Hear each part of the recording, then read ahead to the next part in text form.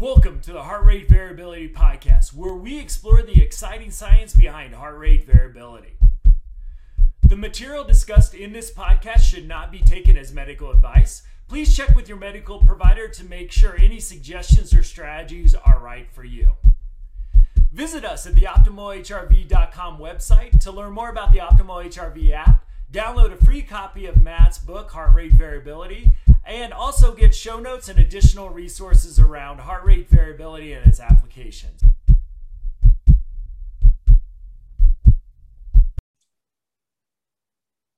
Welcome, friends, to the Heart Rate Variability Podcast. I have been waiting for this episode for about, a little over 6 months now, and it gives me a great honor to welcome Dr. Ina Hazan to the show. I want to talk, about all of your brilliant expertise and thinking around heart rate variability, biofeedback, mindfulness. But I just got to say how we met. And I want to give an introduction, and then I'll shut up and turn it over to you. I heard you talk on another podcast, and I think about 10 minutes in, I bought your most recent book. And about chapter 2, I think I reached out to you to see, do you want to work together? And unlike a lot of people in the biofeedback arena, not the biofeedback arena, excuse me, but biometrics and HRV, you're pretty much the one person that got really excited when I talked about using HRV for social work and homelessness and addiction, and really sort of saw the vision that I had that sent me on this journey with the Optimal HRV app. And since then, it's been great to build a friendship and just to, as I like to say to our team, sit at the foot of the Buddha and learn from what I consider the expert, world-class, if not the world expert on these topics. So Dr. Hazan, thank you for joining the show. It's so great to finally get to this episode. Wow, thank you, Matt. Well, the feeling is entirely mutual, and it's actually hard to believe it's only been 6 months. I know. It feels like we've developed this really wonderful friendship and have been working together so well. Feels like for much longer, in a very good way. Absolutely. Well, obviously mutual here. So I want to really, in this episode, really introduce our audience to you and your expertise. So I would love it, and I was realizing this before we hit record. I don't know all the answers to this question, so I'm going to sit back and learn with our audience a little as well. But let's talk a little bit about your journey. What brought you into biofeedback? Mindfulness. What I loved about your work is your book also is how HRV is just really a kind of a topic that connects all these different things, that whether my passion with trauma, which you talked about brilliantly in the book, but also wellness and health. So I would just kind of give you, hand it over to you and really just talk about your journey of building this expertise and how your career has sort of evolved with your passion for biofeedback, mindfulness, etc. Sure. Well, we have to go back quite a while, almost 20 years at this point. I was in graduate school. I was, studying to be a clinical psychologist. I had a particular interest in health psychology. I was seeking out trainings in health psychology, behavioral medicine, and towards the very end of one of my trainings, with Dr. Leslie Bourne at the what used to be the Fallon Clinic, it's now the Reliant Clinic. She brought in some biofeedback equipment and somebody to show it to us, and it was a pretty big clunky machine that was still running DOS, right? And I am not a computer person. I looked at the programming part of it and went, oh my God, you've got to be kidding me. But then I looked at the machine and what it could do, and I said, oh my God, this is awesome. Yeah. And it was just a very, very brief, introduction.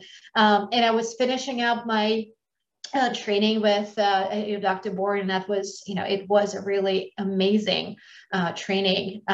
She is one of the best mentors, I've had in health psychology.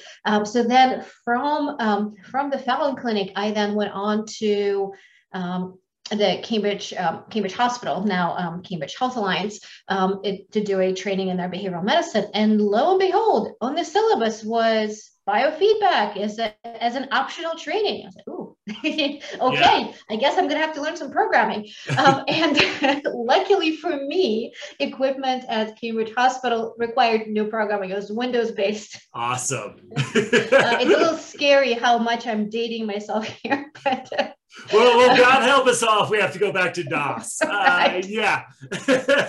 So I took the biofeedback training back then with Dr. Satya Bellerose. And I fell in love. It was just so great. It was so awesome to see, what is going on with you in this moment, in real time, live on the computer screen. If I do this, the amount of time I played around, with, okay, if I breathe this way, look what happens to my heart rate. If I move this way, this is what's happening. It was all very wonderful and exciting. And when I started using it with patients, it made a huge difference. As I was working with people who had chronic pain and anxiety and headaches, and many of them, had come in sort of saying, I'm at the end of my rope. My neurologist, my psychiatrist, my psychologist, says they can't do much more for me, and I am just really suffering and don't know what to do. I don't actually think you can help me either, but here I am. Right, it was that kind of, creative hopelessness, as I think Stephen Hayes termed it. And biofeedback made a huge difference for people. It was really within a few sessions, particularly with heart rate variability biofeedback, with anxiety, with migraine headaches, with chronic pain, people were starting to feel better. It really, to them, it felt like a miracle. And to me, it was quite remarkable. Yeah. It wasn't a cure. It wasn't, snap your fingers and everything is better, but it made such a huge difference in a fairly short amount of time. And the skills themselves were really straightforward. There is just nothing tricky about what you have to do. I think it's tricky for the provider to understand and make sure that you know what you're doing.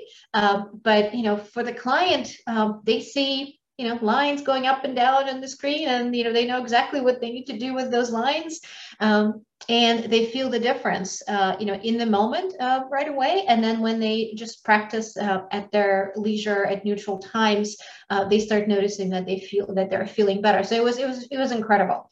Yeah, let me if I could just I want to just jump in here and then let you continue your story. Absolutely. For someone who might be joining us with an interest or a passion for heart rate variability, but maybe new to biofeedback, how would you give, how would you define the field of biofeedback?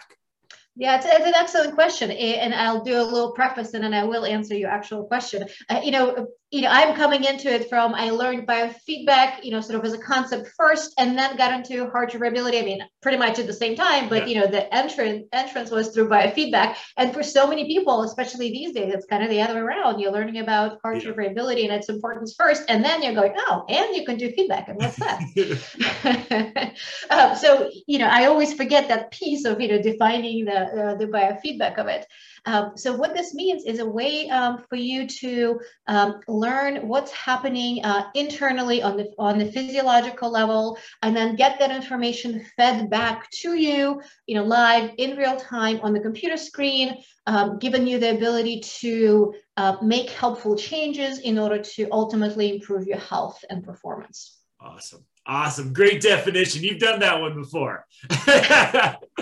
Okay, so you started to use biofeedback. So now the interest has turned into a little bit of a practice. So let's keep the journey of becoming a world-renowned author and expert on the topic, because I imagine that did happen day 2.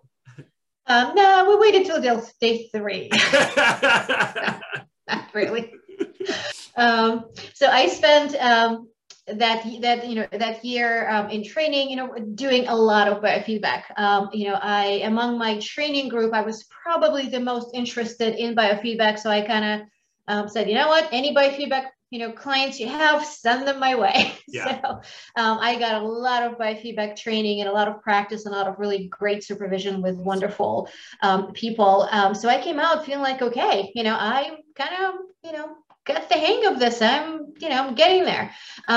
And then the year after that, I was an internship, and the place where I was, Massachusetts Mental Health Center, where I was working with a lot of, very severe mental health issues, a lot of trauma.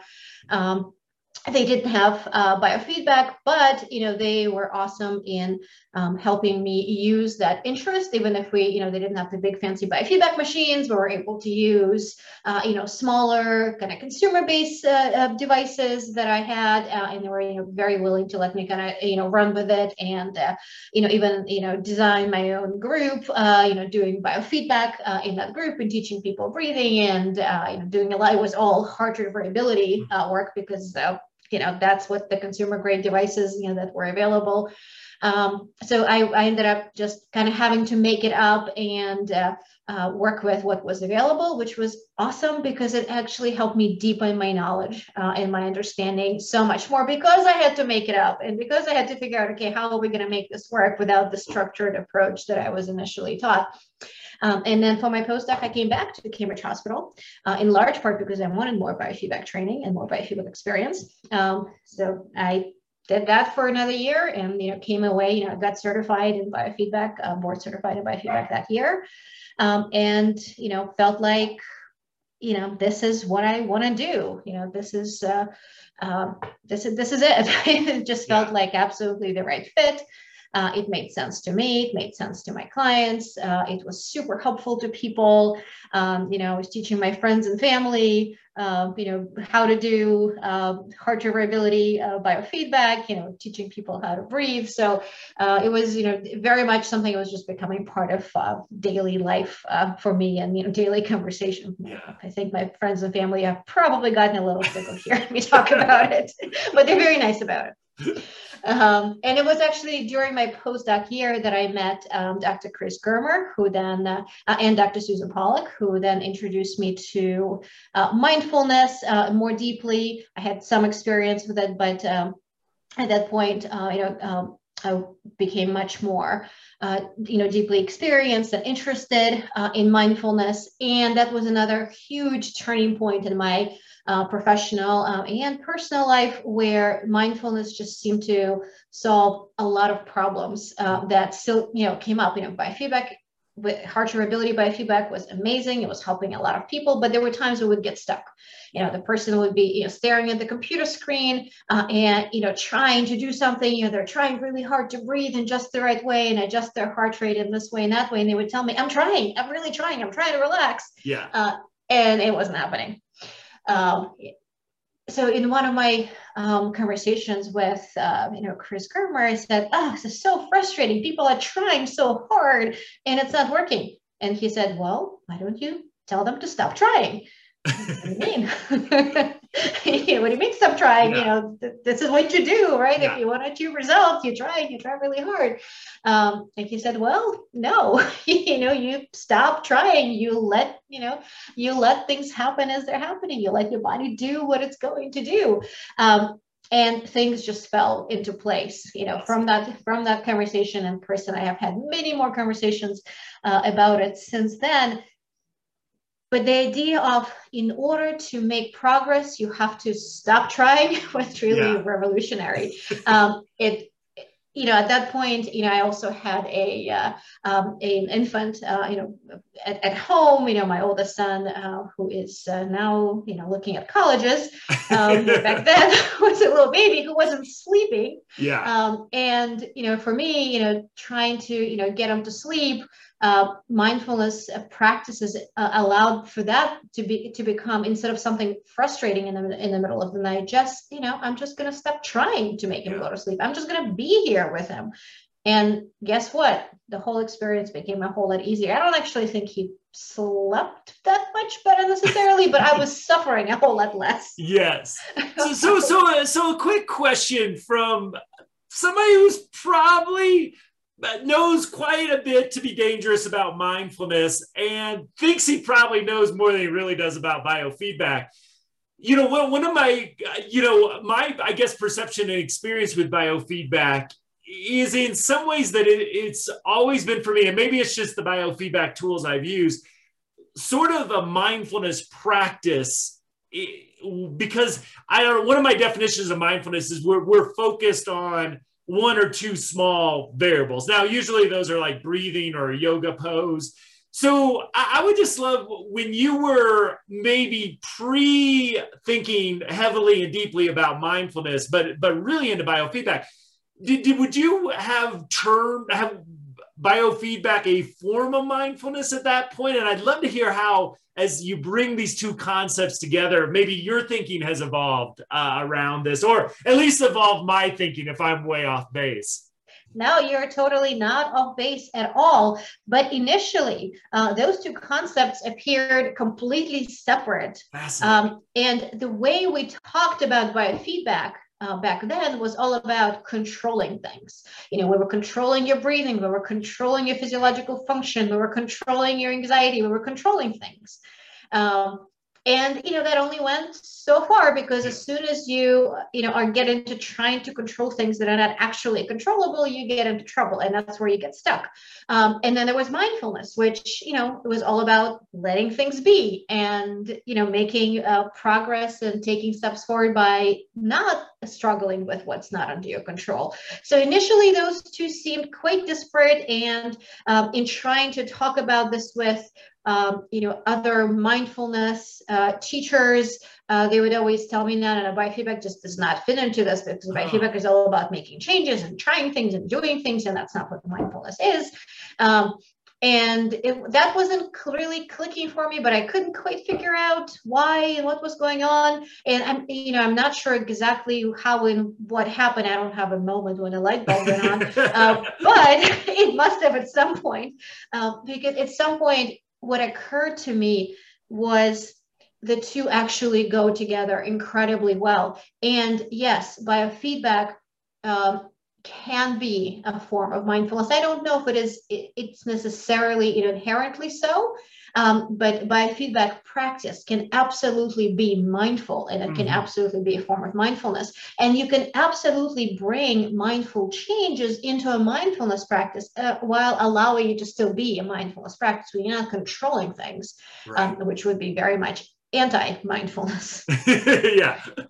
But the two just seem to fit together. And again, in my conversation with Chris Germer, the idea of the biofeedback and mindfulness being the middle way, that a parable of the lute in ancient Buddhist story just kind of came together. This is it.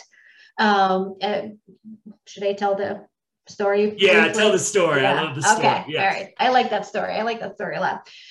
So in ancient India, there was a son of a rich businessman. His name was Sona, and Sona wanted to achieve enlightenment. So he gave up his earthly possessions and he went off, to meditate and find himself, etc. And he was working really hard, and that's what he wasn't quite getting there. He wasn't achieving enlightenment. He was getting frustrated. So he went in search of the Buddha, and he found the Buddha, and he asked him, hey, I'm trying really hard. This is not happening. What do I do? And the Buddha, knowing that Sona was a skilled lute player, asked Sona, all right, so, when you're playing the lute and the strings are tuned very tightly, is the lute tuneful and easy to play? Oh, no, it doesn't sound very good. Okay, so what about if the strings of the lute are tuned very loosely? Can you play it well then? No, it doesn't sound very good at all. So what about if the strings of the lute are tuned just right? How does it sound then? You know what? That's when it sounds great. The lute sounds really well when the strings are tuned just right. So the Buddha says, so well, there it is. So in the middle way between trying and letting go. It's got to be just right. A little bit of trying and a little bit of letting go. If you're trying too much, it doesn't work. If you're not trying at all, it doesn't work either. Yeah. So this is exactly how biofeedback and mindfulness work together. Biofeedback helps people make changes to the present, that are helpful without trying, without effort, without a struggle. And mindfulness allows people to make those changes in a way that are under their control. So you're not struggling with something that you have no control over, but rather you're making mindful changes in a way where you have control so that you can actually make a difference and make progress. And in that sense, biofeedback and mindfulness are really just a perfect match for each other. When biofeedback skills can reduce the intensity of suffering in the moment so that people can become and be willing to be mindful. Imagine if somebody is having a panic attack or in the middle of a traumatic flashback, being mindful in that moment is really difficult, especially for people who are not master meditators. Yeah.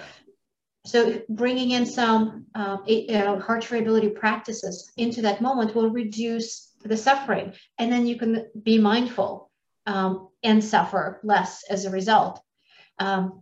And then, when people are practicing mindfulness, just being able to see what's going on the screen and doing so, in that mindful way, right? Allowing yourself to notice that I know what's happening. I know what's going on internally, enhances the practice so much. And in many ways, bringing heart rate variability practice into mindfulness is, as much as the word shortcut is not the correct one for mindfulness, but it does give you a little bit of a shortcut because it allows your breathing to fall into that rhythm that enhances mindfulness, that allows your body to be in that optimal zone where it's easier to be mindful. Your body is functioning at its best and at its optimal.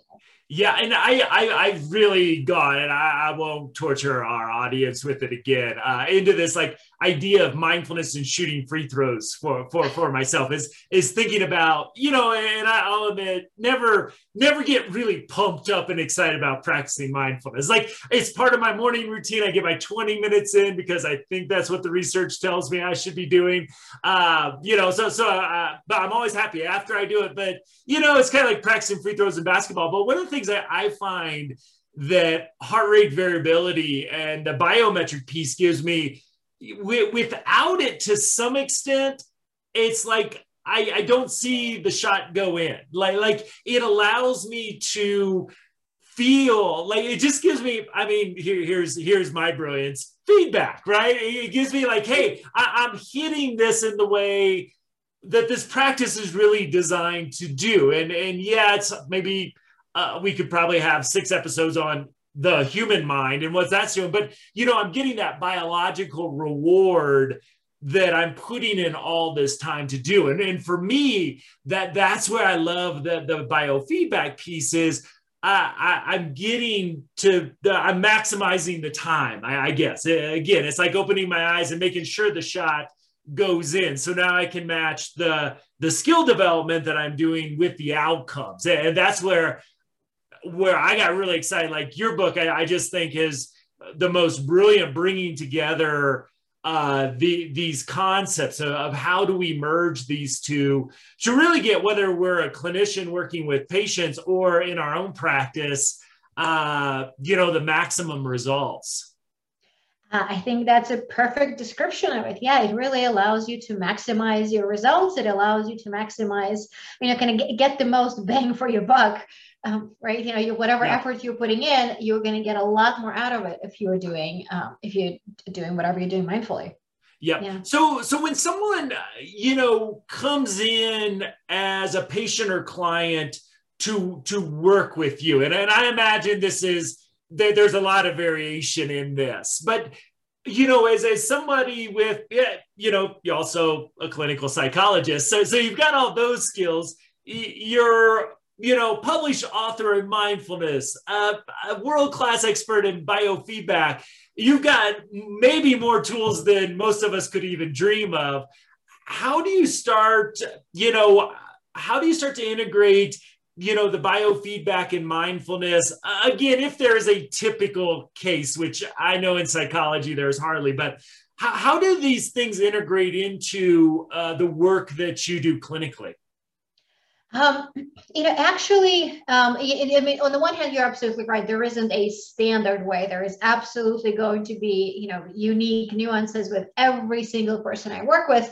But there is a way to think of it as a progression that generally follows this very similar path, which makes it much easier to teach to others, because it's not like, well, you just kind of have to throw in a pinch of this and a pinch of that, but more there is a progression, and yes, you have to be flexible at each step, and you have to customize as to each individual client's needs. But you can see this, right? So the way that I work with people is that I do all the biofeedback assessments right off the bat. I first do just your initial psychological evaluation, because that is definitely a good thing to start with when you're working with people. But then we'll do the biofeedback assessment to see, all right, well, what's happening with a person's physiology? What happens to their heart variability at baseline? What does their heart variability do when they're stressed? What happens in recovery moments? What happens when they are, practicing meditation, etc. So at first, I just want to see what are they coming in with, what's happening initially, and then I'll start teaching them mindfulness before I get into actual biofeedback or heart variability training, because I want to minimize the struggle. I want to create a situation where people are not trying to change.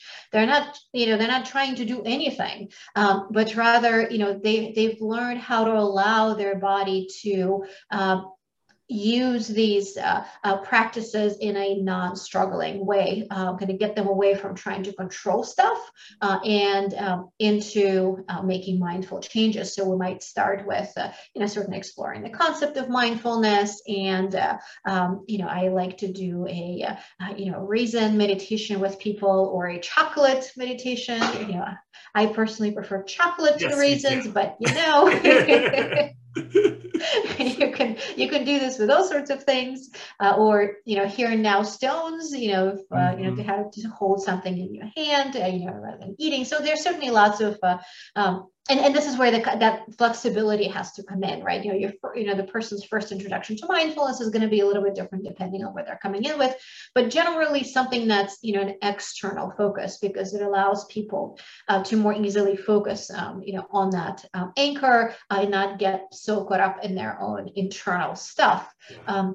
So once that becomes something that people can do, then I'll introduce mindful breathing practices without biofeedback initially, or I might record, might get a recording of the breathing practice with HRV, but not actually giving feedback, just not showing it to them. I just want to see what happens. Again, and this is really to minimize the struggle. I want to teach people how to allow their breathing to be before they start making changes. And once that's happening, that's when we introduce changes. This is when I might, show people how to allow themselves to mindfully follow a pacer, right? So this is not, let's control your breath. That's not it, right? Because that often leads people to take overly big breaths. They might, create some unhelpful changes to their respiratory physiology. They might overbreathe. All sorts of things might happen that are not what we want. So this is not about controlling the breath, but rather allowing the body and the breath to fall into that rhythm, and letting the pacer guide them. So mindfully following the pacer. And people can do that at that point, fairly easily, because they've had the practice in just mindfully breathing without controlling things. And, so then the HRV training progresses, we'll determine their resonance frequency breathing rate, and, help people breathe at that, at that optimal, breathing rate, in the office with me, and then, on their own, and, learning their own internal cues. So they're not always dependent on the pacer, although of course now it's, so handy to have a device, that way you can check in with yourself, and, have the pacer. When I was first starting out, you had the pacer in my office, and that's it. There was, unless you had a watch with a second hand on it, that was it, right? That's all you were doing.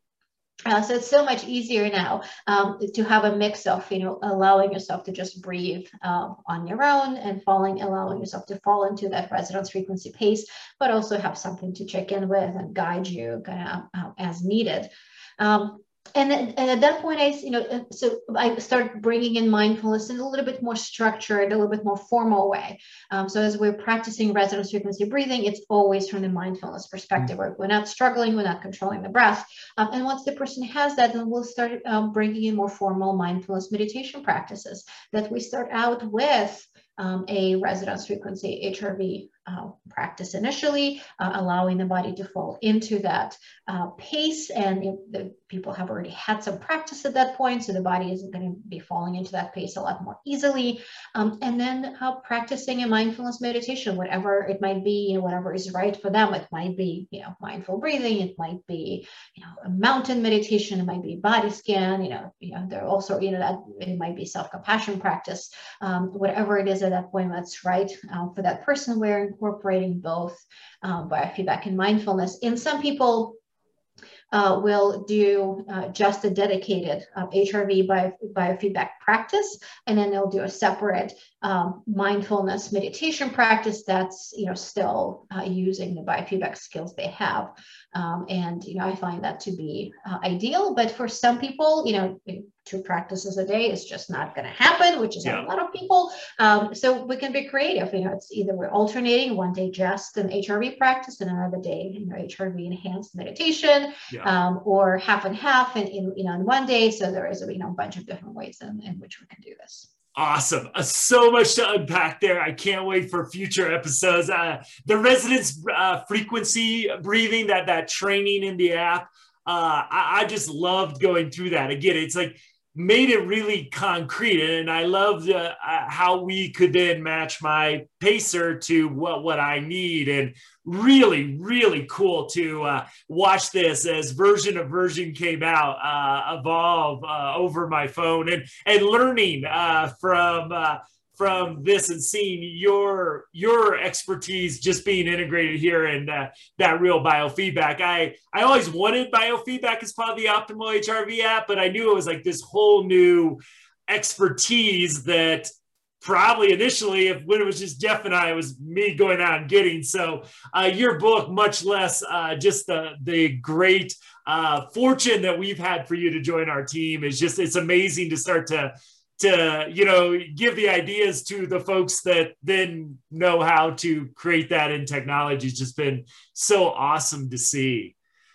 That's been amazing, having conversations like, well, we should really do this. Let's, put in a pacer. Let's have it, figure out your, low frequency and your max mid, and it suddenly appears magic. There it is on the phone, on the Optimal HRV app.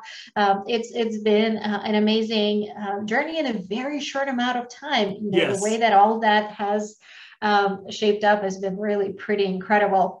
Absolutely. So let's say in the few minutes we have left, let's take folks up to the present situation. Talk a little bit about your books. Like I said, the most recent one. I also had to put it out there for folks because sometimes, this was always a big thing for me. There's a great audiobook version out of it. And as someone who just always has an audiobook on in my ears for the most part, great audiobook with it. So let's bring us up to the present. Sure thing. I guess I have to go back a tiny bit before coming back to the present, but my first book, the one for professionals, was born out of my work with my students. I've been teaching biofeedback at Harvard Medical School for quite a while, and I've had to kind of put together these worksheets and fairly detailed outlines and labs for what do you do when you're determining someone's resonance frequency breathing rate. What do you do? I would have to write it out, step 1, step 2, step 3. And I've been doing that so many times. At some point, I decided, why don't I just put it together in a book? And it just so happened that I had done a book review for Wiley Blackwell. They had, emailed me a book and said, hey, should we publish this? And I gave them some feedback and I said, well, and since we're on that topic, would you like to publish something like this, a guide for professionals in biofeedback? And they said, absolutely. So that was a serendipitous start to my first book. And then a few years later, an editor from Norton reached out and said, hey, I loved your book for professionals. Would you like to write one like that for everyone else? And that's, that's the book that you found. That goes into a lot more detail, both in the HRV and breathing and how to do biofeedback, but also a lot more on the mindfulness piece and how do you integrate those two together. So my hope for that book was for people to have this comprehensive guide for how do you incorporate the principles of psychophysiology and biofeedback and mindfulness into just daily lives, whether in formal practice or just in how you approach daily challenges. Yeah, and like I said, if you're interested in this topic of HRV, I loved it because even after I probably read 200 plus books on trauma and every journal article I could find. What was really I loved about your book too is talking about the stress and trauma is, really learning how, just learning more, taking that deeper dive into, with your expertise on the nervous system and that piece, just an amazing job of putting that out in a way I think is accessible to everybody, and which led me again about 6 months ago to reach out in the hopes that we could work together in some ways, because what I really thought after reading the book and then talking to you once is all I needed after the book and the podcast I listened to was like, boy, if we could create Dr. Hazan's app like that was like it's not Matt's app. It's like, boy, if we could bring all this expertise, all this knowledge and innovation into the Optimal HRV app, we'll have the best app in the world. And I still believe that. And it's been fun to work with you over the last 6 months to get this next version out that is by far not our last version, but boy, just loving to see one, it's kind of nice just to hand this off, but two, it's just like amazing to see how this is coming to life. So how can, obviously at optimalhrv.com, they can find out more about you. But if they want more details about the book, where else can folks find more information? Get the book on Amazon, www.norton.com. You can get it through my own website. If you just put my name into Google, my website will come up, either inahazan.com or bostonhealthpsychology.com. Both of these websites will have that information. And I don't know, perhaps there might be a link in the we'll show put notes some links in the today. show notes. And we've got more episodes with Dr. Hazan on the books. Not sure exactly, maybe a few weeks from when this one is published, but we're going to get into the vagus nerve, which is a topic I cannot wait to discuss with you, and really take a dive, now that once our audience has been introduced to you, go read your book, take a deeper dive into what heart rate variability, other biometrics are really telling us. Because that was like the great, one of my great really passions for HRV, biofeedback, mindfulness is, as a counseling psychology guy, just utilizing these skills around, okay, what improves heart rate variability is things that I can bring into my practice, whether it may be talking about even things like diet and exercise, things we never even mentioned in any class I was in my 3 years of graduate school. We weren't talking about that, but really bringing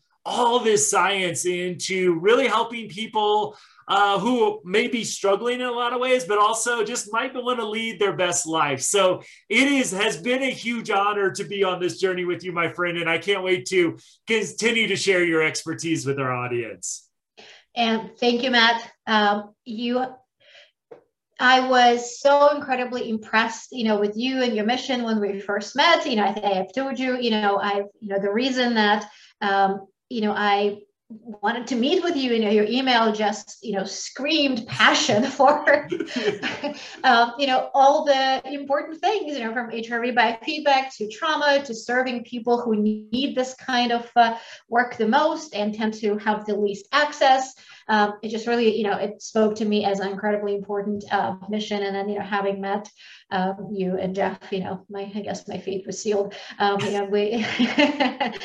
very excited to be doing this with you and looking forward to talking more about it in the future. Absolutely. Well, thank you, my friend. Again, you can find show notes, optimalhrv.com, and we'll see you next week for another episode. Everybody have a good one.